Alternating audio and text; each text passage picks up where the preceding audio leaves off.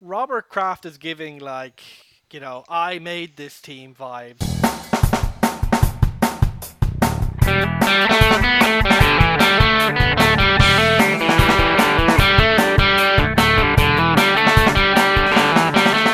So hello and welcome to All Four Quarters, your one-stop shop for news, views, and overreactions to all things NFL. It's the middle of the off-season, which means we have to be busy at work and start all of our divisional previews. So hey, we got Connor here, we've got Ronan, Hello. and we got Sean. Oh, How are we getting on, lads? How's tricks down in Cork? I know, Sean, you're only recently back to Cork. yeah, just we went on week-long holiday to Italy, myself and my now wife, Sarah. We went you can fly Cork to Pisa, which is very handy. Ryanair finally uh, having a purpose for its existence. So we did Pisa, we did Florence, and we went out to Elba, which is an island off the coast for 3 days. It was very nice. It was very nice. It was. And Sarah is obsessed now with Italy, the food and the wine and the lifestyle and the weather, and she's already talking about getting a summer house and all this kind of stuff. And when's the next time we can go back? So it is not the worst place in the world to become obsessed with. I imagine Sure, I why did imagine there Napoleon would never be want to leave? yeah. There was there's that we went to the Napoleon Museum, which was just his house. It was, to be fair, it was a pretty crappy house for a former emperor of France. So maybe, and he could see Corsica, like, which is just stupid. Bring, why would you exile a guy to an island where he can see his home island where he, from one? Yeah, it's just that was Uh, just a bad decision all around. Bad move.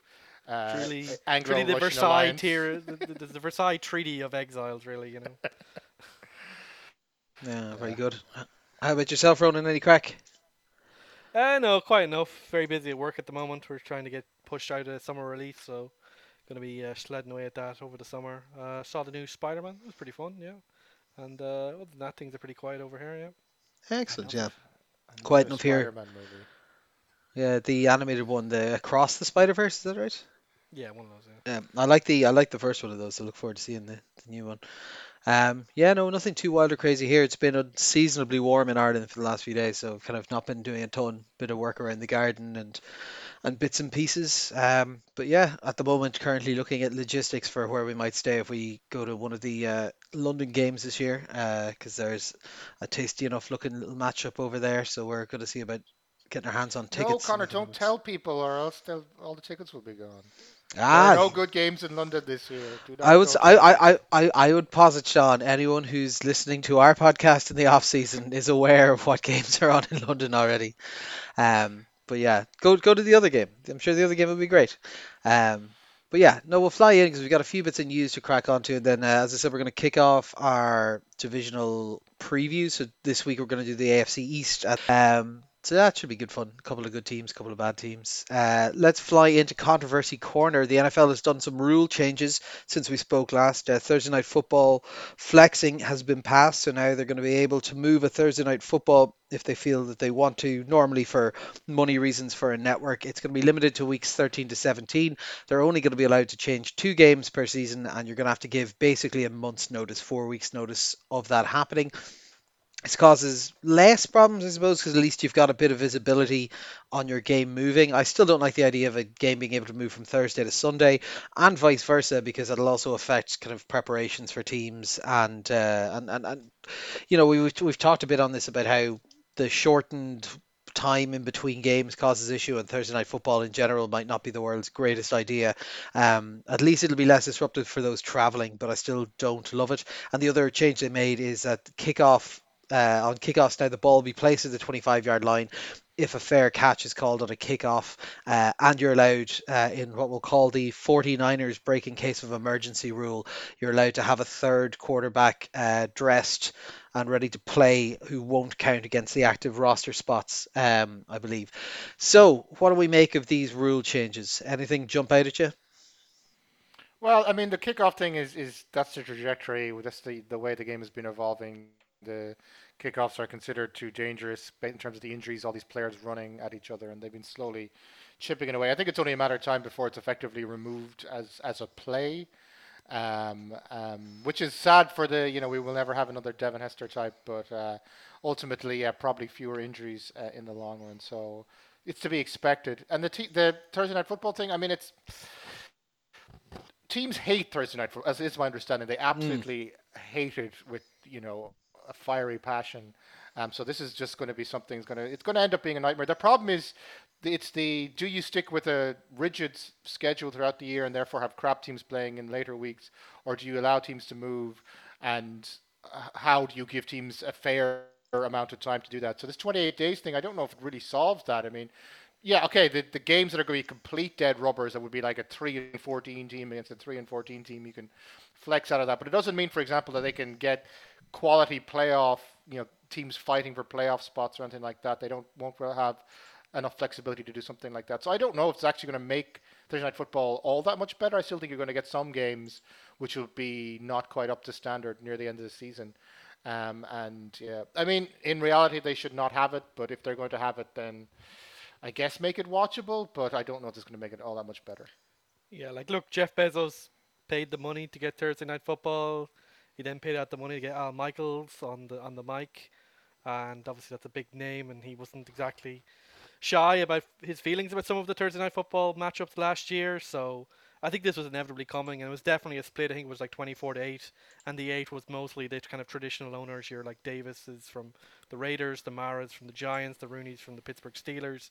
But obviously, as the ownerships, the types of owners that are in the NFL changes to be more new money, for lack of a better term, then these type of decisions are going to be made, and they probably don't want to see the value of the TNF contract go down next time round. So it kind of makes sense here. And so if you look at this year, for example, it's like week 13 is Seahawks at Cowboys, then Patriots at Steelers, Chargers at Raiders, Saints at Rams, Jets at Browns.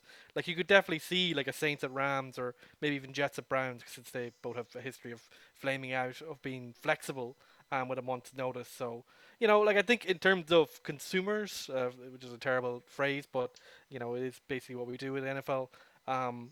It makes sense, right? And in terms of the commercial relationships they have with the broadcast, with Amazon, it makes sense. But in terms of the players, in terms of the coaches, they just kind of have to suck it up, and the fans in particular have to suck it up. Mara was particularly um, annoyed on their behalf. So look, the NFL is primarily a media product now, not a you know event product, and that's reflected in the choice here that they've made for TMF. Yeah. I'd like to see something come in on the more kind of like on the kickoff team on their side a little bit. I heard somewhere about There, a proposal about like if the kickoff kicker splits the uprights on the far side that they start on the Oh, 10 instead or something. That you kind of in I know in Canadian football they have that, or they used to, and they have a thing called a rouge, where if you manage to split the upright from the kick, you get like a point, mm, which would be interesting. But I think it's salami tactics. Like there's always proposals coming forward for dealing with, in particular, the onside kick, which is kind of the last required kick, really. mm. Obviously, you need to have some kind of changeover potential for the excitement purposes. So I think something is coming to change this completely, but you have to kind of winnow it down to being so irrelevant that people won't miss it, basically. Yeah. Except for the special teams coaches who will continue to be really annoyed. Joe Judge does not approve of this change. Yeah. Let's move on and have a look at crime and punishment. What are they doing? Probably felonies. In this case, very much not, because I don't think most of this is legal anymore. Indianapolis defensive back Isaiah Rodgers looks to be getting quite a substantial ban coming for pervasive gambling, including on Colts games. He said he's taking full responsibility and he will accept the ban. This follows 5 other players suspended for gambling earlier in the off-season.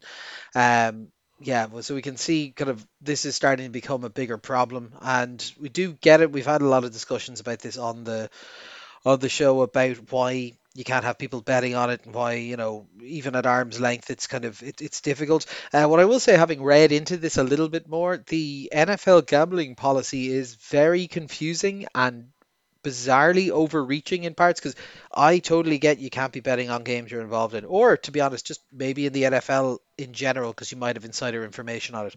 Apparently, the NFL rules prohibit betting on any sport at any time if you're on an NFL facility. So if I'm finishing up training in the off season, I can't put $10 on the Bulls or something under the current one. And they queried. There was an article about them asking players how much they knew about it, and showed that pretty much most of them don't know what is and isn't allowed and are quite surprised by this. Now, the ones with the Isaiah Rodgers is significantly larger than that is, but I can't imagine we're going to see less of this happening as we move forward. So I think the NFL needs to figure out how it's educating the players on this and making sure that they know what isn't allowed.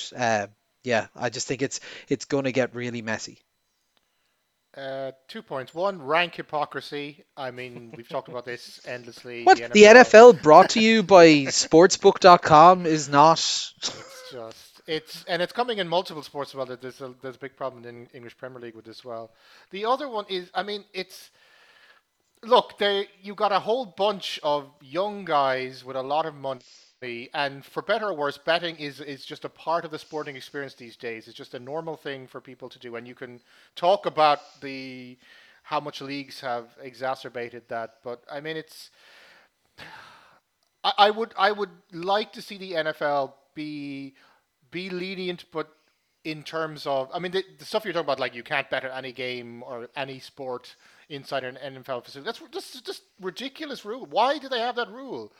You should have a rule where if you bet on a game that you are involved in, ridiculously heavy punishment. Otherwise, if it can be proven you had insider information on a game or something, then perhaps some that you didn't play and some punishment. But otherwise, just leave them alone. Like these are just it's going to happen because this is how people experience sports now, and you're certainly not curbing it by with all of your various sponsorship deals, etc. So I think the NFL would do them well to be a little bit more realistic about this in terms of how likely it is to happen and what the sufficient punishment is. I mean, the NFL's got a huge problem in general with inconsistency regarding punishments across the board, and this just exacerbates it because unless you are literally betting on games in which you are involved in, and even then with the NFL, with there being like whatever 22 to 30 to 50 players being involved in every game, you have much left. Like if you bet on say an NBA game in which you are involved,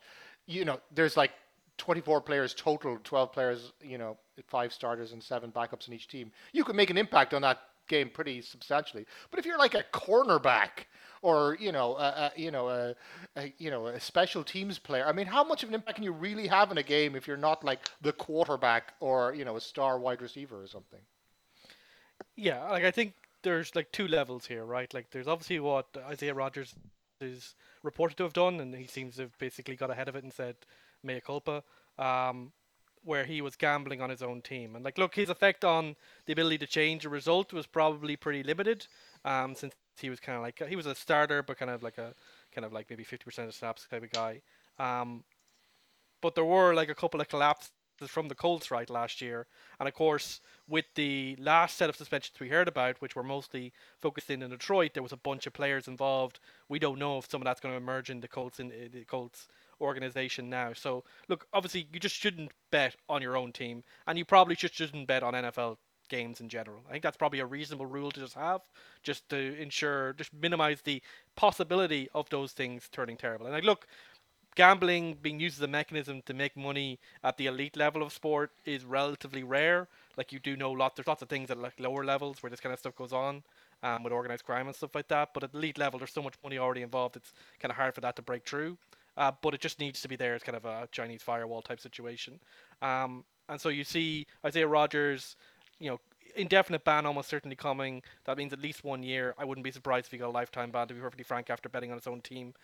So that'll could very Yeah. well be the end of his career. CJ Moore and Quintus Cephas and Shaka Tony, who were found to have gambled on NFL games, obviously illegal, similar to Calvin Ridley. They're all out for at least a year. They'll probably try to get back like Calvin Ridley did, and they have certainly not, and certainly didn't say as many dumb things as Calvin Ridley did around the time he got caught. So they should have a good chance of coming back. And then you had Jamison Williams, who's probably the most substantial player in terms of on the field performance, suspended by 5 games. Obviously, a guy coming in second year, a lot expected him there. Probably the wide receiver two in Detroit. He was kind of caught with this kind of technicality rule where basically he was making bets, I think, on college football while on the Detroit campus, and him and Stanley Berryhill were caught in that, are given 5 game suspensions, which is probably excessive, and it's probably something the NFLPA will probably have to have a conversation about the next time they're negotiating the CBA, whether it's a priority or not. But I think like that last bit, the Athletic, they had an article which was an investigation in inverted commas. Just sound like they rang up some players and asked Hmm. them, "Do you know what the rules are?" And that last bit about the kind of not gambling on campus, most of them didn't know about it. Some of them just assumed you just couldn't gamble at all, or you could only gamble in the off season and stuff like that. But I think that one it's a little bit tricky. It's a little bit unfortunate, but if it is happening, and whoever else might have already done it and get caught later on, or get punished later on, I imagine players will probably have a better feel of what isn't allowed. Probably, don't do it. Basically, would probably the advice if you're listening to your agent. But look, as Sean says, gambling is such a pervasive part of sports culture now. We certainly know that on this side of the pond in Ireland and the UK. Um, but it's certainly massively growing in America really aggressively as it's been legalized there. But you know, as a player, you probably have better options. You probably should pick better options. But certainly, you can probably look at what these players did and just avoid that going forward. Yeah. The other bit of crime punishment, wide receiver Antonio Callaway was arrested for driving on a suspended license. He's been released by Dallas after the charges were made public. Let's swing on and have a look at some transactions that happened since we talked to you last. So, a couple of extensions have gone on. Baltimore finally got the job done and extended Lamar Jackson a 5-year, $260 million contract with 135 million guaranteed. He has a no tag and a no trade clause baked in there as well, which means he will have control in 5 years' time whenever he gets to take another bite at the apple. Yeah, this kind of worked out well. It's a good value for him. He kind of basically just said, "Give me the deal that's over there plus one." I'll just fly through these and we'll talk about them all in a group. Green Bay have given the most bizarre contract extension in the world. Jordan Love has signed a 1-year extension that's worth up to 22 million, which is an agreement he's got instead of having them pick up his fifth-year option. So he has significantly less guaranteed money on this, but he has an upside of 1.5 million extra, and it just makes no sense. And yeah, I will definitely talk about that when we get to that team. And New York Giants defensive tackle Dexter Lawrence got a 4-year, $90 million contract, and Buffalo defensive tackle Ed Oliver got a 4-year, $68 million contract, 45 million guaranteed, and they've signed Edge Leonard Floyd to a 1-year, $7 million contract. So I suppose start at the top. We've talked the hind legs off this Lamar Jackson thing, but it's good to see them actually get it done, I suppose. Although if I was Lamar, I'd be feeling a little bit weird about my relationship with Baltimore given how this played out over the last couple of months. Yeah, like I think like Sean will be talking about the Ravens later on, so I'm sure he'll have more thoughts on it then. But just in terms of the contract, as you say, it was basically just copy paste of Jalen Hurts. He obviously didn't get that fully guaranteed Deshaun Watson contract that he seemed to be pushing for. I think the cabal of owners, if you want to call them that, have certainly said that that was a mistake by the Browns and it will not be repeated. And they made their stand. And Lamar eventually has not caved, if you could call getting paid a bunch of money caved, but probably didn't get all that he wanted, but he got enough to be happy and to move on from here. I think for the Ravens, like, look, a couple of years from now, this will probably be a standard contract for a top level quarterback. So if Lamar Jackson can get back to, near the kind of Pro Bowl or even back to his MVP type level, then this will be well worth it because we know the teams that don't have a franchise quarterback are in a lot of trouble. So I think for Lamar Jackson, it mostly made sense. I think you're right about the Jordan Love contract. It's a little bit more strange. I think the only thing he really gets out of that contract, which was an extension on top of the kind of rookie contract he's playing on this year, is I think that some of that money is basically brought forward to this year, so he gets it in his pocket immediately. Maybe that's something that's important to him. I don't know. I don't know why it would be, but Yeah. we'll see. Um, but yeah, as you say, he will probably get very little. He has very little upside in terms of getting a fully guaranteed 50-year contract. So the team must have been pretty convincing when they said they weren't going to pick up that contract. But that's But the thing, like it's it, impossible that they wouldn't pick up the fifth yeah, year option. given Like, given the circumstance that they're in, where obviously that this is their starting quarterback this year, and they probably hope he's their starting quarterback next year, it would be foolish of them to go into the next season without having some kind of guarantee around it. I suppose that's reflecting the fact that it's quite close to the 50-year option, but yeah, it didn't really make sense overall. But like, look, I think he's obviously maybe trying to be the good soldier, get kind of create a good buzz around him in terms of him and the team, and kind of nip all the mm, kind of speculation in the bud, and hopefully have a good 2023 and build on that to be the franchise quarterback going forward. As for Dexter Lawrence and Ed Oliver, like Dexter Lawrence probably gets that kind of standard contract now for the basically everyone who's not Aaron Donald defensive tackle that next level. Like we saw similar for Jeffrey Simmons and Deron Payne already this off season. Ed Oliver gets a little bit less because he's not really performed to the same level. He's a very effective pass rushing interior defensive lineman, not really an all rounder, but that skill set is still pretty valued, and he got some pretty good guarantees. Most of his contracts guaranteed yeah, there, so he'd be happy enough. And then I Floyd, like the pick up of Floyd. yeah, Good and value. Floyd, I'll be talking more in the preview, but I think, with Von Miller coming off a major injury and the other guys being good, but not great, and maybe some questions over the long term kind of contract renewals required there, it makes sense to add in. You can never have too many pass rushers, and he's a good pass rusher, and he's probably the first of a few of these veterans who will slowly get picked up over the offseason, depending how much they hate mini camps, basically. Yeah. Sean, I'll come to you now. We had a couple of trades happen. So the Jets finally got it done with Aaron Rodgers. They've traded first round pick this year and a second and a sixth, and a 2024 first round pick should 65% of the snaps get done for Rodgers. And in return, they got a first back, they got a fifth, and they have also decided to help him out by signing his friend Randall Cobb. Um, Good outcome, I suppose, out of the spectrum of outcomes that were available to the Jets. Well, I think they had to get their man. I mean, I think they pretty much committed themselves to the process, and I mean they were starting to sign Packers wide receivers already. And we've talked about this already. This is a team that has a really good young core on both sides of the ball, but they just do not have a franchise quarterback. And in a division, as we'll talk about, as stacked as AFC East, it's kind of what you need. It's a We can talk about how useful Rodgers is going to be. I think they'll get at least one good year out of him, possibly two. I think the price then is whatever you pay, and I don't think there was a tremendous amount of. I mean, the possibility of two firsts is maybe a little bit of an overpay for Rodgers, but Yeah. if he gets them deep in the playoffs or he wins them the Super Bowl, then the price is worth definitely a. We think we're now good enough to compete at the top end of the AFC. Maybe I'm not 100% bought in if that's true or not, but I certainly Yeah. think it puts them in the conversation. We'll, So we'll hop into that. absolutely, the logical move for the Jets to do. The question would be the long term. Do they pay a price down the line for wanting success now rather than trying to build something slowly? Yeah. Philadelphia got an absolute steal here. They traded a fourth and a seventh for DeAndre Swift and a seventh after Detroit picked up Jamar Gibbs with the pick number 12. This is, in my head, an absolute steal for DeAndre Swift. Like, I get that Detroit obviously picked up Gibbs. They we'll get to it in the previews. I'm very confused by Detroit's moves at the running back position, but this seems like a very good cheap get for Philly.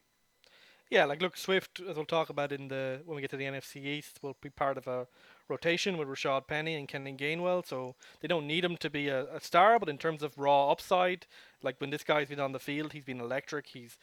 Scores touchdowns at an incredible clip, and his just a big major injury concerns is the major issue. And look, I don't know what for whatever reason the new management has never really liked him. It seems like they've always kind of wanted to minimize his role. Um, that's despite and that not just when he was injured, but even when he was available. But I think in Philly, given the quality of that offensive line, given the quality of that offense, if he can stay healthy for the entire season, he's certainly a candidate to have a major breakout season. But I kind of feel the same for Rashad Penny, so it'll be interesting to see how that all shakes out in the Yeah. Philly backfield. But for them, it could be an embarrassment of riches, but even if it's not, they'll probably survive. Cleveland trade two fifths at 2024 and a 2025 for edge rusher Zadarius Smith, and they're getting a 2025 fifth and a sixth back from Minnesota. So basically, Minnesota just getting rid of Zadarius Smith for nothing. I think it's a nice pickup for Cleveland. I think we'll talk about it more if we get to Cleveland in the previews. And the Chiefs have picked up offensive tackle Donovan Smith on a 1 year, $3 million deal. And they also re signed running back Jarek McKinnon, who'd been good for them down the stretch. The only other big one to kind of flag, and I'm sure we'll discuss it possibly in some previews, but we'll give you more news as it comes down, is that Arizona have released wide receiver DeAndre Hopkins. They couldn't find a trade partner for him. He had a very chunky contract, and they think that might have been the problem. But also, it was kind of on the wall that he didn't want to be there. And if teams who wanted them just waited out Arizona, there was a good chance he would be released, and he is. So now, yeah, let the games begin for the pursuit of DeAndre Hopkins' tail end last year or two. Um, Yeah, I well, think for Cleveland, we'll talk about that in the preview. Just to say for Minnesota, reports are saying that they're probably going to release Dalvin Cook soon, or that's probably going to happen. It's a yeah, little bit more there's there's uncertain there's, now. there's some noise floating around that the Yeah, Dolphins, who we'll be talking about today, are yeah. interested in him. So like I think they are the rumors that they already tried to trade for him before the draft. Now it's a bit to probably get less for him. But like I suppose Minnesota basically they're kind of in a mini rebuild. We'll talk about that at some point. But Zadarius Smith, yeah, like he'll be playing alongside Miles Garrett, so he'll be in a good situation, I think. Yeah, Hall of Fame Cleveland running back Jim Brown has died at age 87. He had a 9 season career with 12,312 yards, over 100 yards per game, 108 touchdowns, and was rushing leader 8 of the 10 years that he was in the league. He won 3 MVPs and 8 All-Pros. He had quite a bit of post NFL career as well with acting. He was involved in civil rights and all that kind of stuff. But this is kind of an odd combination because that's the positives and the negatives are that there's multiple lawsuits and allegations against him for a wide range of things, including sexual assault and assault and things like that. So kind of a bit of a confusing one to try and look on because there was definitely positives, but also definitely it feels like you can't really report it without reporting like that there were some very negative things to be said about the man as well. Yeah, I mean, I mean, on the field, a legend, and I'm sure that the NFL broadcast will probably devote some time in the early weeks to talk about him because he was a very big deal. And I mean, I don't think you can discount the fact he was quite an important part of the civil rights movement. Involved in the whole Muhammad Ali thing. He was kind of one of the background people involved in that. But yes, I mean, the problem, I guess, with anybody from the 1960s or 1970s, and I think this is going to happen an awful lot as these kind of people start to die, is that the sexual norms were just completely different, and it was considered, things that are considered completely out of bounds now, probably and should have been considered completely out of bounds for all time, were back then perhaps forgiven a little bit more, especially if you were a star athlete, etc. So I wouldn't be surprised if, as players of this era begin to die off and have these kind of legacy things, that this is a thing that'll prop up more often than not. Yeah, like a huge like checkered history in terms of his personal conduct off the field and outside his civil rights, like his public persona. I think the only time he got prosecuted for something was for vandalism. I think after like some physical dispute with his wife, and I think he failed to fulfill the kind of court terms. I think he got put in jail because of that. I think he was given probation and just basically failed to fulfill probation. But in terms of on the field, in terms of his status, like he was obviously kind of the first African American superstar in the NFL, and obviously used that platform to advocate for a lot of causes that were very significant, ranging from the civil rights movement to kind of trying to ameliorate gang violence and stuff like that. So a very complex legacy, but undoubtedly one of the legends of the game, and it's impossible to talk about the history of the NFL without talking about Jim Brown. Yeah. And for those who want to know, their mock draft results came in. Best was our consensus pick. So between us, we were great at 17 points. Ronan came second with 15 points. I came third with 13 points. And Sean came fourth with 7 points. Bad year for me. It was high quality, When high when I when quality. I blew the number one overall pick, that was probably the moment that I knew it was, going to be a bad year. Yeah, not a strong start, we'll say. I suppose with that, we'll kick into our previews and let's go in and have a look at the AFC East. Okay, so first up we have the Bills. They've added a lot of offensive line pieces here. Connor McGovern, Osiris Torrance, David Edwards, Nick Broker, Brandon Shell. They've added some skill position players in Dalton Kincaid, Damian Harris, Latavius Murray, Deontay Hardy, Trent Sherfield, Justin Shorter, and on the defense they've added Leonard Floyd, Poona Ford, Shane Ray, Taylor Rapp, Dorian Williams, Travian Howard. And as we mentioned, they had some extensions out as well. They lost defense coordinator Leslie Frazier, Tremaine Edwards, a linebacker, Jawan Johnson, Dean Marlowe, Devin Singletary, Isaiah McKenzie, Jameson Crowder, Cole Beasley, Jake Kumaro, and on the offensive line, Roger Saffold, Bobby Hart, and Greg Van Rotten. So we'll kick off with you, Ronan, on this. This is a Bills team. That I will say I've had conversations with Sean about this anyway. I have somewhat strong opinions on, and I'm kind of intrigued to see that. Do you think that this is a team now that's ready to compete and go, or is this kind of chasing a dream that's already past them? Is this good enough to take on the stacked AFC? I wouldn't say it's past, but it certainly feels harder than it was a couple of years ago. Obviously, coming off the infamous, and for the Bills, it's a hard level to reach. Infamous, 13-second loss to the Chiefs 2 years ago. Obviously, last year everyone kind of went, okay, like this was a huge knockback for you, but you still got the same kind of core.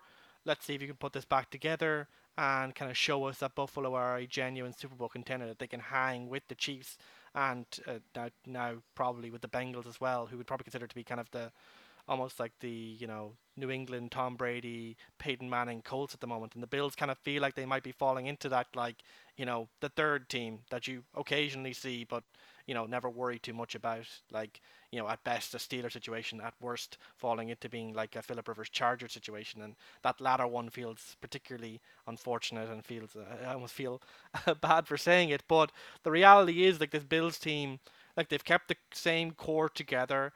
Um, and there are reasons to be excited about the team. Obviously, starting first with Josh Allen, who obviously made that big leap 2 years ago, continues to be one of the best quarterbacks in the league, has certain traits that are basically unique to him, in particular his arm and his ability to kind of make productive passes on crossing routes into tight windows that, maybe outside Patrick Mahomes, that there really isn't anyone else who could make those type of throws. And the hope here is that by improving the offensive line, which was definitely a major issue last year. You saw that particularly in the playoffs. That by solidifying that interior line, that will help keep Josh Allen a bit safer, and perhaps also provide the basis for improving the run game. They obviously get rid of Devin Singletary, they bring in Damian Harris, they bring in Latavius Murray. Maybe they can just get that kind of traditional run game going, and that'll obviously kind of save some of the tread in the tire for Josh Allen and kind of keep teams more on their heels in terms of the Josh Allen run game directly. And they brought in guys like Edwards and the rookie broker, so it's not just those top guys, McGovern and Torrance, who are kind of being penciled in as probable starters in the interior, and they're bringing in depth there. They have given themselves options there. I think the biggest concern, though, on the offense continues to be that kind of wide receiver core. Stephon Diggs last year started doing Stephon Diggs things and being kind of a problem off the field and saying things and kind of just being an issue. Like, there's a reason he was traded away by Minnesota as kind of an issue in terms of not being afraid to say what he thinks.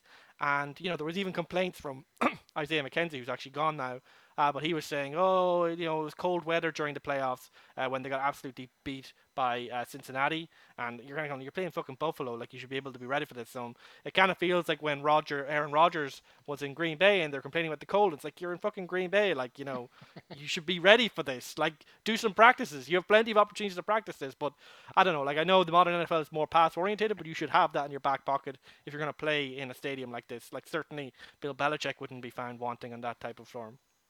So I think the offense, there's no reason it'll take a step back. I think, relatively speaking, it should be about the same. But that issue where if teams can lock down Diggs, and if the run game can't get going with either Damien Harris or James Cook or whoever, that are you really going to rely on Gabe Davis to get it done, or Deontay Hardy who they picked up, or Khalil Shakir, or is Dalton Kincaid going to come in as kind of like a receiving tight end and fix problems? I like that could happen, but I wouldn't be confident about that. It still feels like you know obviously given where all the contracts are and the money is, there's not that many arrows to put into the bow on the offense, so they can be shut down by the really good defenses in the playoffs, which is really where this team expects to be. And of course, as we're going to be talking about throughout the rest of this preview, the rest of the teams in this division are not staying still; they are getting better, at least on paper. Certainly, the Jets are getting better, and the Dolphins. There's no reason that they can't be good if Tua can stay healthy. So it's definitely a concern for them that things are going to be hard in this division. You would imagine they'll lose more games in this division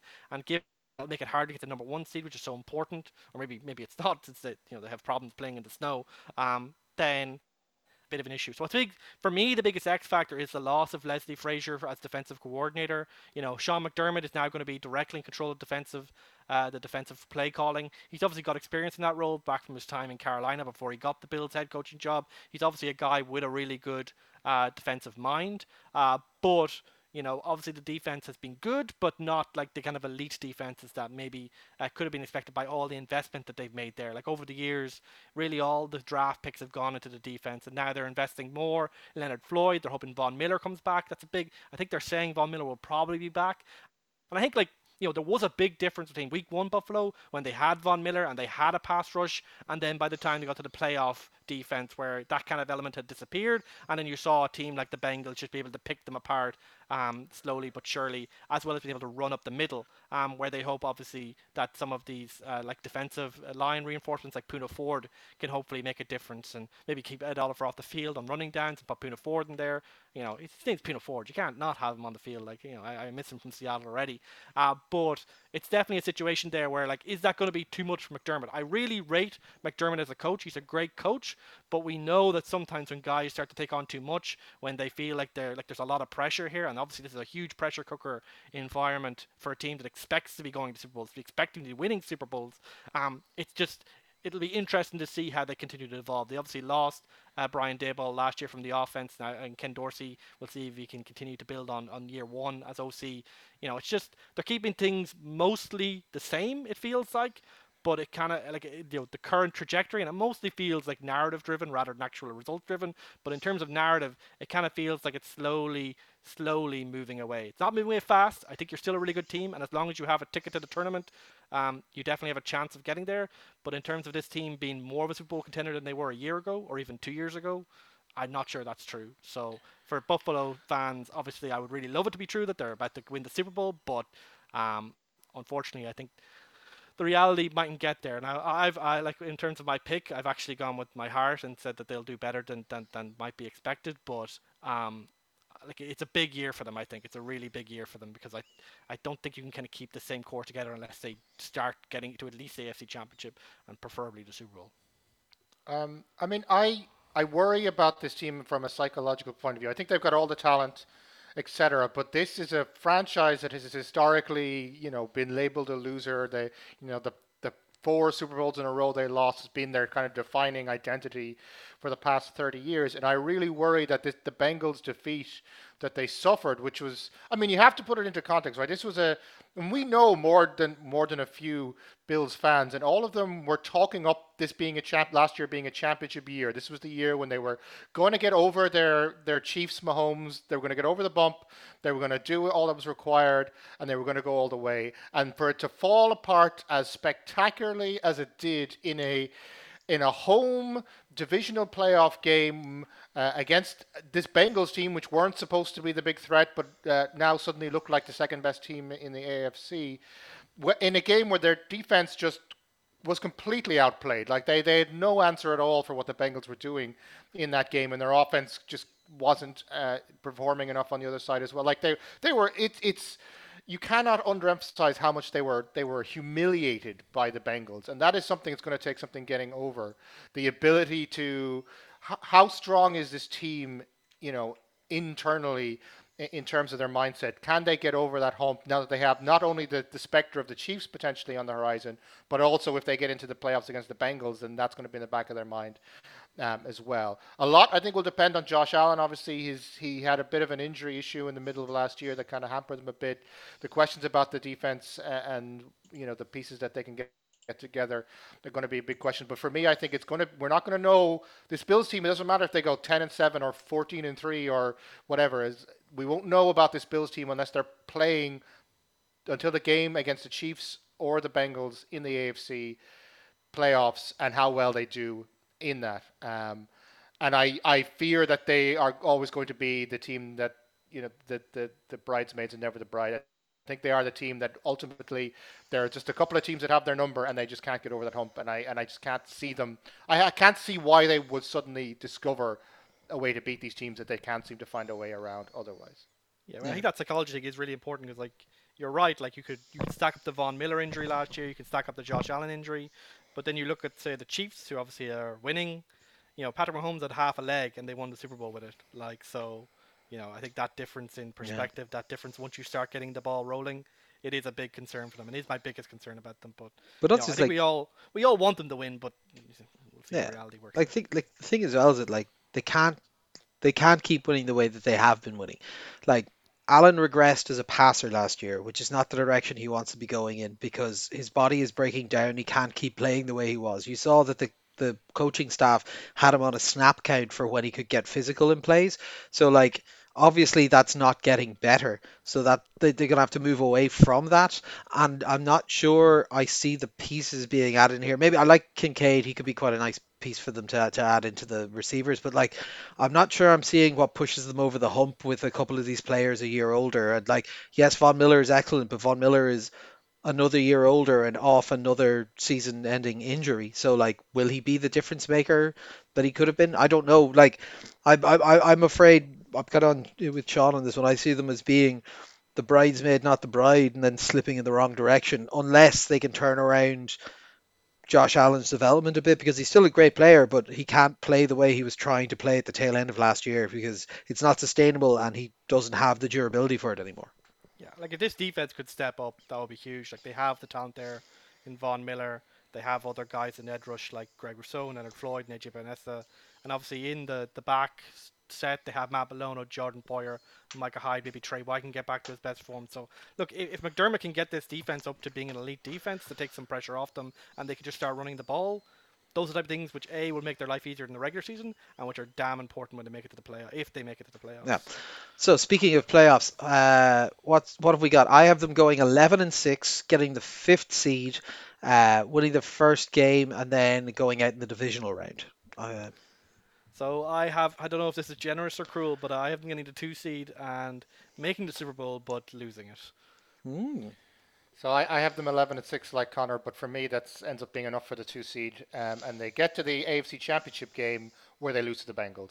Is my prediction. I think I have them losing to the Bengals in the divisional round in my predictions as well. Next up, we have the Jets. I'll talk our way through this one. So obviously the big addition is Aaron Rodgers that we talked about. What version of him do we get? Is he past it? Is he not? Is he going to take his entire team to go do ayahuasca and they're not going to be able to play football anymore? Who knows? But they've brought in Nathaniel Hackett, who was obviously intended to be paired with him previously. Hopefully, he can work out better in the offensive coordinator role here. They've added a bunch of old dudes to the offense to try and keep Aaron Rodgers happy. So they brought in Al Nazard, Nicole Hardman, Randall Cobb on the line. They've got Joe Tipman, Carter Warren, Wes Shelter, Billy Turner on the defensive side, Will McDonald, Al Woods, Quentin Jefferson, Chuck Clark, Jarek Bernard Converse, and Zaire Barnes. They lost obviously the offensive coordinator Mike LaFleur. Mike White is gone, so is Joe Flacco. On the wide receiver room, they lost Elijah Moore, Braxton Berrios, running back James Robinson. They also lost George Fant, Mike Remmers, Nate Herbig, LDT, and Dan Feeney off their line. And on the defensive side, Nathan Shepard, Sheldon Rankins, Vinnie Curry, Lamarcus Joyner, and Quan Alexander. So the big questions here are this is a roster that was stacked on both sides of the ball last year. Their defense was top of the league. Their offense had some of the best pieces, but just didn't have a quarterback. So the question is, can Aaron Rodgers step in and take them to the promised land? Their offensive line is a bit in flux, and that causes both a positive and a negative because if you need someone who's used to having maybe sometimes not the best offensive lines and knows how to work around them. You want an experienced quarterback like Rodgers. Your downside there is he is another year older. Is he going to be slow behind that line? Is he going to have the mobility to actually work and have the time to get what he wants to do there? So that's going to be a question. I also somewhat question some of the wide receiver core here. I know they're going for well, we've got our number one, so let's just bring in a bunch of other guys that can be twos and threes that he knows. So that's, Lazard and Cobb, Mecole Hardman being in there for kind of jet sweeps and kind of yards after the catch kind of stuff. I'm not convinced on that. But I am convinced of when I went back and looked at some stuff from last year is that at running back they are set. Now, obviously injury dependent that he comes back looking fine, but Brees Hall would have been the rookie of the year had he not gotten injured last year, and everything that's coming out about him is positive. Now, the caveat there again is a Rodgers caveat. If we have seen times where he's not been mad happy handing the ball off, so hopefully they'll be able to work around that. The defense that was playing at an astounding level last year has lost a couple of players here, as we mentioned. Rankins, Curry, Joyner, Alexander, all gone from there, but they do still have Sauce Gardner. They have an excellent defensive backfield, which I think will help them. And now that they have a team that in theory can score, it means that they don't necessarily need to hold everyone to 7 or 10 points to be able to win a game. One would hope, at least. So yeah, do we think this is a team that Rodgers can lead? I think potentially if Rodgers has his head screwed on right, and I think there is a lot of motivation for him to succeed outside of Green Bay to kind of show that it wasn't him that was holding them back or whatever. What that looks like is interesting. Will he allow the coaching staff to, tell him what to do, or is he going to try and run his own thing? Because that impacts their run pass dynamic. That affects what they're going to do with these wide receivers. And if Aaron Rodgers is given too much control, I would be worried about what's going to happen with this team. But I think Salah's a strong enough head coach to be able to rein him in a bit. He knows and has worked with Nathaniel Hackett before and likes him, so I think they'll be able to come to an agreement. I don't think it's going to be like blow your socks off amazing, but I do think this is going to be a winning season for them, and I do think they're going to go to the playoffs. Do you guys have anything else you want to add in on the Jets? I think the personalities are the big question mark here. Obviously, you've got Robert Saleh, who has a vision, has been building a young team, has been progressing, making a team that was getting better as the season was going on. And now you've gone in a completely other direction, right? Now we've talked about the need for the quarterback, but Aaron Rodgers is, in a certain extent, he's not the piece that naturally fits into this Jets puzzle. And he is, as we all know, a bit of an egotistical maniac who has lots of notions about himself. And it's going to be interesting to see how that relationship is managed. And you throw in someone like Nathaniel Hackett, who's like a failed head coach, regressing back down to the level. I mean, it's going to be, it's either something that they have to find that dynamic between all the various, people at the top that works and it clicks and everyone knows their role and everybody knows who's, got the final say on things. Maybe it's a situation where Rodgers effectively ends up running the offense and Salah runs the defense and everyone's happy with their little wheelhouse. But they have to establish that early because this is a division where there's at least two playoff worthy teams in the Bills and Dolphins in this division already, and the Jets are trying to become, and it's very hard for in any division for three playoff caliber teams to maintain themselves therein. So I think it's going to come. I think they've got the talent, as I said, they've got really good young core, and if the pieces come back, the like if Brees Hall, for example, comes back at full strength and Wilson advances onwards and Sauce Gardner continues to live up to his potential, this is a really good team if you put Aaron Rodgers in there, and they will definitely take some scalps. The question is how well it clicks in terms of personalities. When things start to go wrong, if they go on a losing streak, if they maybe lose two or three in a row or something, does this thing fall apart very quickly? Because it is a gamble. There's no question about this. The Jets have, to a certain extent, gambled their immediate future in pursuit of glory now. And on paper it can work, but I just wonder on the actual field if it will. Yeah, and keep an eye on the defense. Obviously, they brought in reinforcements and they lost some guys. I think on balance probably about equal, but obviously we know the defense as an average tend to regress. Obviously they have a defensive minded coach there in Robert Saleh who finally seemed to get things to come together. But if that defense can be at the level it was last year, then Rodgers doesn't have to be great. He just has to be like good enough. Particularly if Brees Hall comes back. But this is one of those teams that I think we all ironically agree with each other on the record, but I think any of us could see them going widely in either It, direction, it, depending how the vibes go. It would not surprise me if we've come, because we do have the same records here. It wouldn't surprise me if we have them all winning different games. uh, like, yeah. So like we've all gone for 10-7. I've got them taking the sixth seed and going out in the divisional round. 10-7, 7 seed out in the wild card. And I also have them 7 seed and going out in the wild card.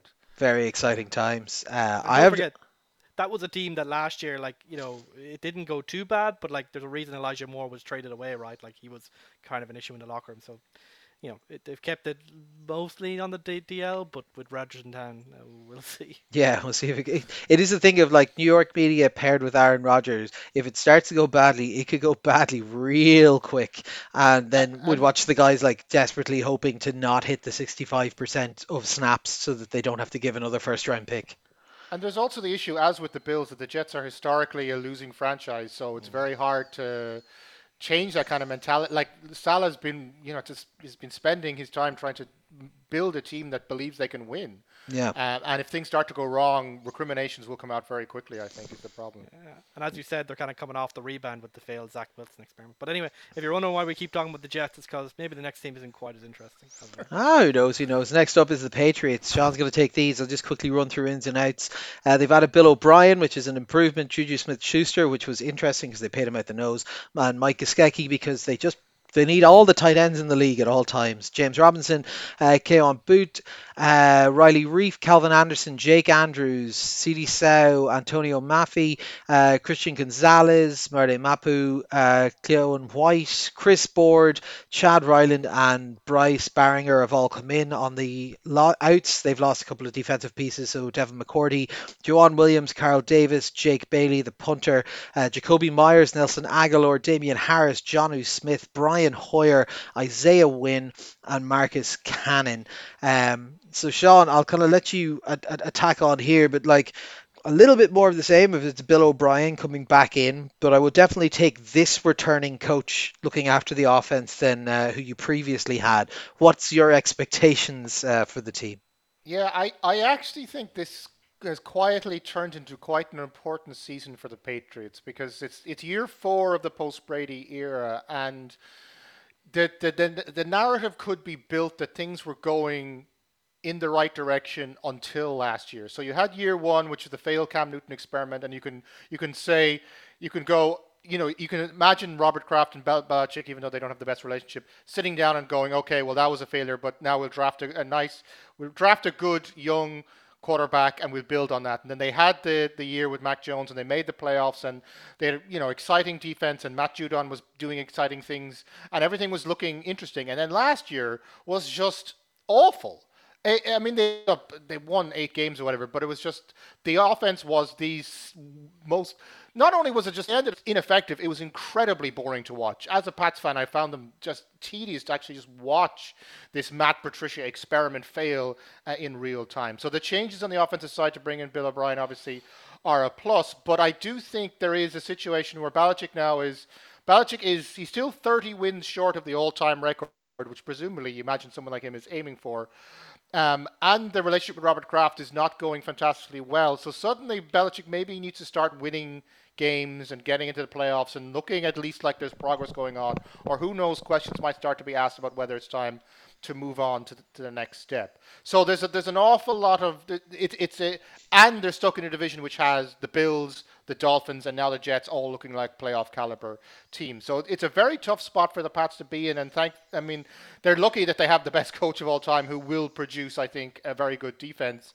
As just a standard output of the Belichick era, and then it's a question about whether this offense can work. So the questions are, I guess, in terms of the Pats, does Mac Jones progress again? We saw a regression last season where suddenly he wasn't quite making the second season evolution that someone like, say, Trevor Lawrence was making, and suddenly his limitations become a lot more obvious. They've taken out a couple of key pieces at wide receiver and have brought in Juju Smith-Schuster. They've changed the tight ends a little bit in terms of Gesicki. I'm not entirely certain that they have they don't really have a strong receiving core therein. They've essentially replaced a mediocre receiving core with a slightly less mediocre receiving core. There's going to be a lot of pressure on Devontae Parker to finally, to step up and have a good season after last season was such a disappointment. Kendrick Bourne has shown flashes, but I'm not entirely certain that he's the guy you want to be relying on. Is it Ramondre Stevenson? Suddenly does the running become so much more important? It seemed that the Pats may be slowly moving in that direction. That suffice to say, it's the least exciting offense in the AFC East, without a question. And even with the change of Bill O'Brien, the personnel haven't changed. And unless Mac Jones suddenly learns how to morph into Tom Brady, as seems to be the plan, it's difficult to see how they're going to get any more interesting to watch. But they'll grind it out because they have a good defense. Because they have Judon, they have Kyle Duggar had a breakout year last year. Christian Barmore is I think he's a second, maybe third year now. He's looking exciting. They lost Devin McCourty, but they brought in Christian Gonzalez, who's a highly touted rookie that they drafted. So will he be the kind of the linchpin of that secondary again? So the problem is it feels like another transition season. It feels like this team has tried now twice to build a post Brady era team, and they haven't quite got it right either time. And now this is the third iteration at that. And I fail to see where the spark is going to come from. I mean, the thing about the Pats and the thing about Bill Belichick is that the personnel at a certain point almost don't matter because he can drag good performances out of everyone. But in the absence of the Brady magic making the offense tick all the time, the deficiencies become a lot more visible and a lot more obvious, and you get away less with having mediocre players in play. So the Pats, I struggle to see them getting a winning season. I struggle to see things getting going very well. I wonder if at the end, if we're going to not come back here in June 2024 and maybe start talking about, is this Belichick's last year? Does he have only one more chance before the upper management starts to get bored of him? So the problems, wide receiver, I think is a problem still. Offensive line looks like there's some weaknesses. They're going to be, I think, relying a lot on their defense and obviously the special teams to do the kind of the black box stuff that you don't expect. But I still don't see it. I still don't see them in this division being able to compete for divisional titles, and certainly that's where someone like Robert Kraft expects his team to be. And it's going to be interesting to see, can Belichick turn the key one last time, the greatest coach of the last 20 years and maybe the greatest coach of all time, because he was able to foresee evolutions. The question we have to ask ourselves is, can Belichick do it one more time? Can he turn back the clock one last time and make the Pats, a top tier playoff caliber team with so pieces once again? Yeah, because I think like replacing Matt Patricia with Bill O'Brien is one of the biggest upgrades in the entire offseason for any team. Basically, like Matt Patricia had no fucking idea what he's doing. There's multiple breakdowns of him trying to introduce like zone blocking scheme stuff, and it just didn't suit the team at all. And it was only when they kind of reverted to some of the traditional Pats playbook that they had any kind of success last season. And the pass offense basically didn't exist. Players were basically bumping into each other, falling over. It was so incompetent. So having someone like Bill O'Brien, who's obviously someone who's familiar with the system, who's had success with Alabama, it's hard not to see him be his more success, and he can, place the pencil in his chin instead of on his ear like Patricia had. And I think it's a situation where that's a positive, but is it a positive enough, as you say, in a really tough division? And is it positive enough when the pieces around Mac Jones are just so uninspiring? Like Juju is now going to be a wide receiver one. Then like Devontae Parker, who they picked up last year in a trade. Kendrick Byrne is a wide receiver too. Tyquan Thornton. Like who's going to make big plays? Like Tyquan Thornton's a burner. Maybe he can make a breakthrough, but I'm not seeing the juice there. Like I think Stevenson has some juice, but is he like going to turn into like the next Adrian Peterson or something like that? I don't really see it. I think he's a really good running back, but he's not like elite, like going to break games like say Brees Hall looked like for the Jets last year. And the offensive line, both tackle positions, like Trent Brown been injured a lot, very very up and down. Better with the Patriots and with other teams, but still not great in recent years. And then Riley Reef, who's always like, whenever I see Riley Reef as your tackle, I'm always like, that's going to be a problem. Or it's going to be him or Calvin Anderson.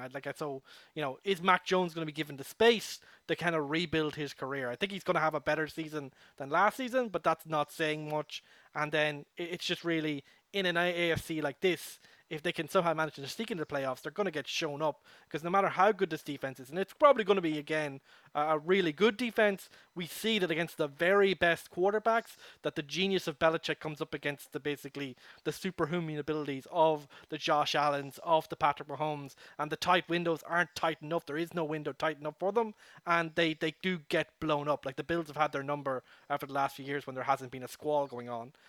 So I'd say for the Patriots, like I can never see them collapsing, which is kind of the problem, because even if you think of like Andy Reid when he left the Eagles, they had that collapse here. It's hard to see the collapse happening that would give Kraft the kind of the background he would need to fire him.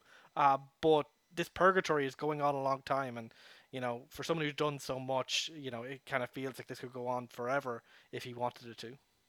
And Bill's not above spite, let's be honest. Fair, fair. So we think that there's no risk that the end of this season will result in Bill Belichick being shown the door. We think he's definitely got 2 years left. Robert Kraft is giving like, I made this team vibes. Like there's definitely vibes that he's like, Yeah, that's maybe what I'm picking up. I was the one who kept Tom Brady around longer than Bill Belichick wanted. We got those extra championships. Maybe I'm the architect, and therefore this guy, he's yesterday's news. I'm gonna get the next hot thing, or make Bill O'Brien the fucking head coach. I don't know. But should he do it? No. But could it happen? Yeah, it might happen. I mm, it would Billionaires, make him man. very unpopular. I think season like a 4-win season, then I think that's the only way it's going to happen. If they have another 8 and 9 season, I can see a ultimatum of, you need to turn this into a 10, 11 win team next, in 2024, Yeah. or you're out the door. Yeah. I can see next summer being the crisis, because I don't think they're quite there yet. Speaking When of you an, hear when you hear Kraft now, I'm getting Jerry Jones vibes off him. That's what I get off him these days. mm, so we're speaking of 8 or 9 win seasons. I've got them going 8 and 9. That's good for the 10th seed. 9 and 8, Uh, 10 seed here. I have 8 and 9 for 10 seed, and yeah, whatever about the Jets and their variants, I think 8 and 9 or 9 and 8 is basically where this team is going to end up. Yeah. Um, Um, look, they got a lot of the defense. If Bill O'Brien can cause a bit of a, action on the offense, maybe something more is possible, but it's a tough ask in this division at the moment. And finally, we're going to look at the Dolphins. So Ronan's going to take these guys as to the ins and outs. So we've got Vic Fangio has joined alongside Jalen Ramsey, Cam Smith, Deshaun Elliott, David Long, Malik Reed, Mike White, Braxton Berrios, Chosen Anderson, Frankie Swain, Devin Arcane, also Eric Sober, Tyler Croft, Isaiah Wynn, Dan Freeney, Cedric Obadue, and John Lovett. They lost Teddy Bridgewater, Micah Sicky, Hunter Long, Adam Thielen, Trent Sherfield. On the defensive side, Byron Jones, Eric Rowe, Eldon Roberts, Trey Flowers, Melvin Ingram, John Jenkins, Michael Dieter, Brandon Shell, Greg Little, and Eric Fisher from the offensive line. Obviously, Ronan, this was a team that a lot of the narrative last year was essentially this Tua concussion issue and what they could have been if it wasn't for that. They've brought in Mike White to be the backup, but Tua is also saying that he's now healthy. Tell us a bit about the Dolphins and where you think they're going to go. He's not just healthy, Connor. He's been learning judo to learn how to fall better.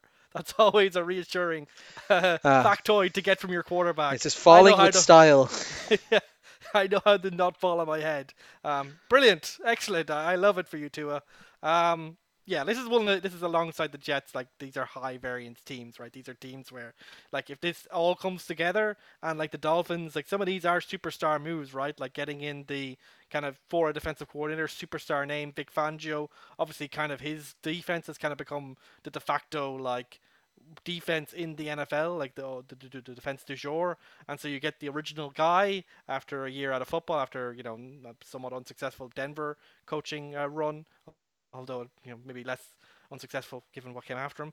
And then you get Jalen Ramsey in a trade, so you add in that juice beside Xavier Howard after you lose Byron Jones, which is kind of a failed free agent situation. And of course, on the offense, Tua, when he was on the field, looked really, really good, primarily because Tyreek Hill and Jalen Waddle is one of the most unstoppable wide receiver duos in the NFL. Tyreek Hill, obviously, a force of nature, someone who can defeat defenses single handedly with his combination of speed, but also his ability to basically create just the most confusion for defensive backs at the top of his routes. It was absolutely dominant when he was at the Chiefs, and he was dominant again with Tua. There was certainly no drop down in terms of his production there. So I think he was happy out with that. And Jalen Waddle, most teams would kill to have a wide receiver one like Jalen Waddle. To have him as your wide receiver two is ridiculous overachievement for this offense. Now there is a little bit of an issue that like outside them there isn't really that much going on. Like their next option is like Braxton Berrios or Cedric Wilson, and their tight end position, which they don't really use to be honest, is like Durham Smythe and Eric Saubert. But with those two guys staying healthy and with the run game being effective enough under Mike McDaniel, obviously coming from the Shanahan tree, that like zone run game works well with guys like Raheem Mostert and Jeff Wilson, and some people are hyping up the rookie A Chain potentially. Like there is enough there if everyone stays healthy. But of course, the one that they have to keep healthy is Tua, and I think he is someone where there's huge questions, right? Like, once bitten, twice shy. First time, like, it's like everyone anyone getting concussion. Second time, you're like, okay, maybe there's an issue here.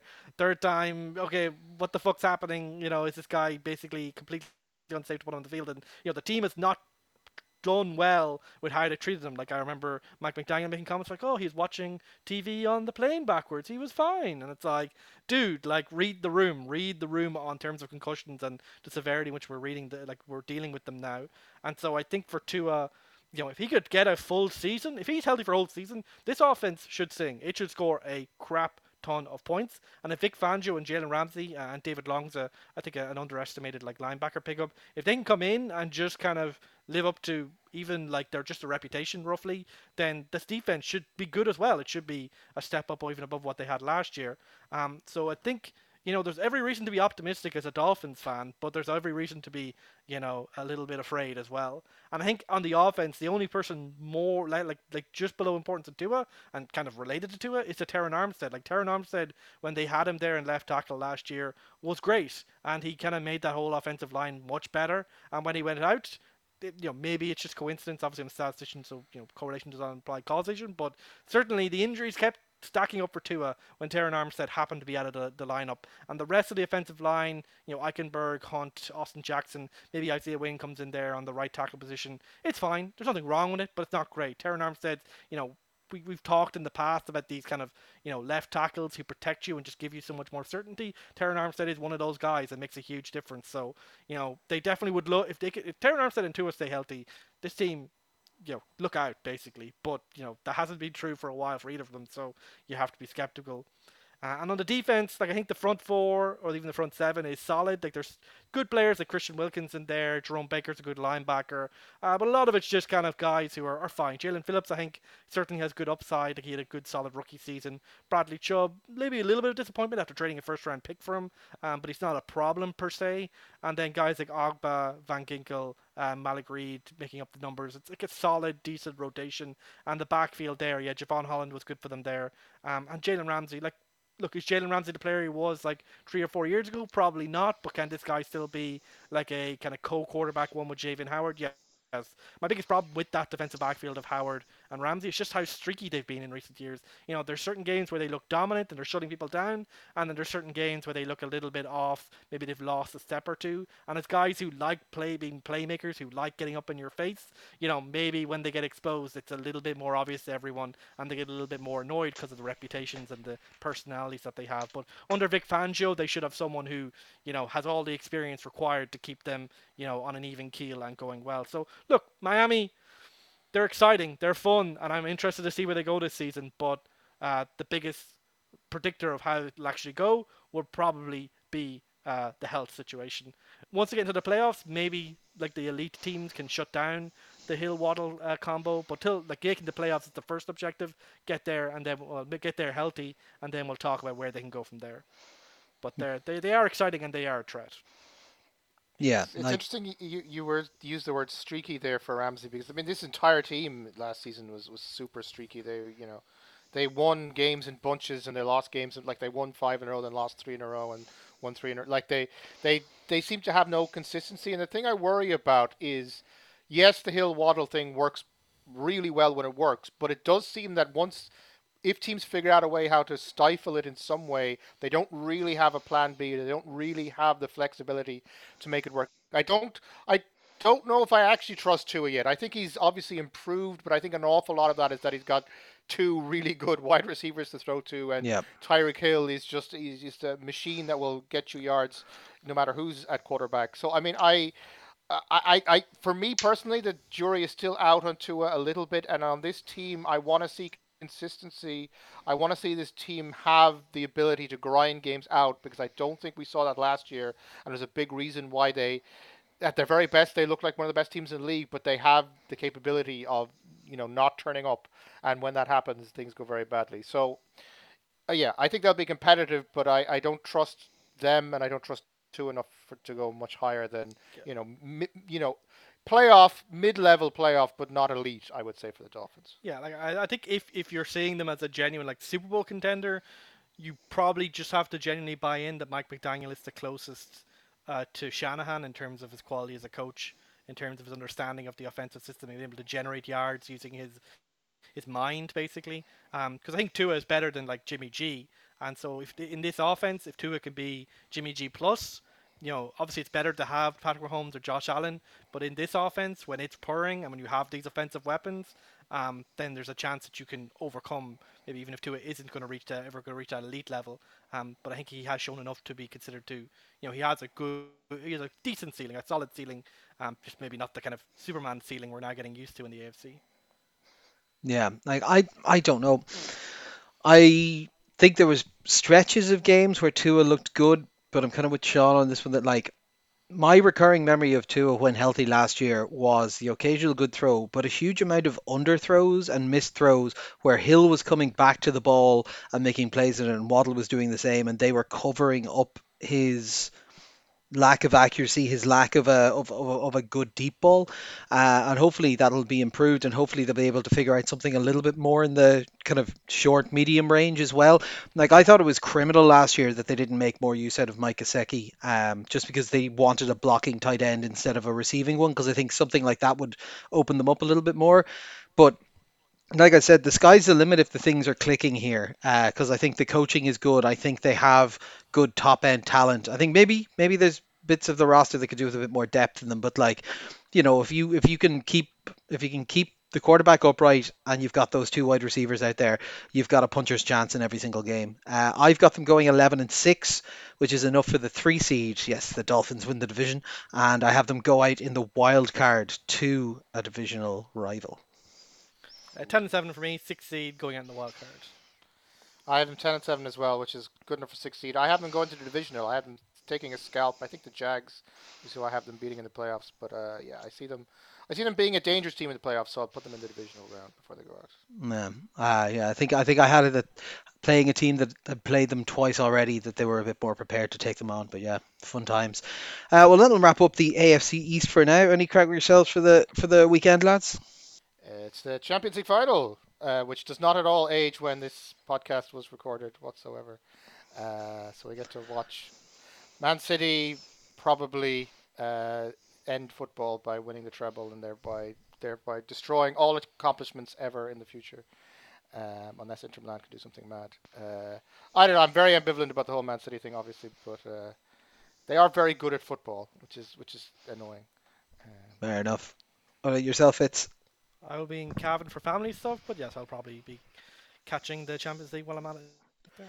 Very good. Yeah, I am going to Kerry for the weekend for a barbecue. So looking forward to that. Very Hopefully the weather stays nice because I prefer barbecues outside other than like having everyone crammed inside while someone stands outside in the rain cooking barbecue. But fingers crossed we keep this nice weather going. So I suppose that'll wrap us up for this week. So it's bye from myself, bye from Ronan, Bye. bye from Sean. bye. This has been all 4 quarters. Thanks for listening, and we'll chat to you next week.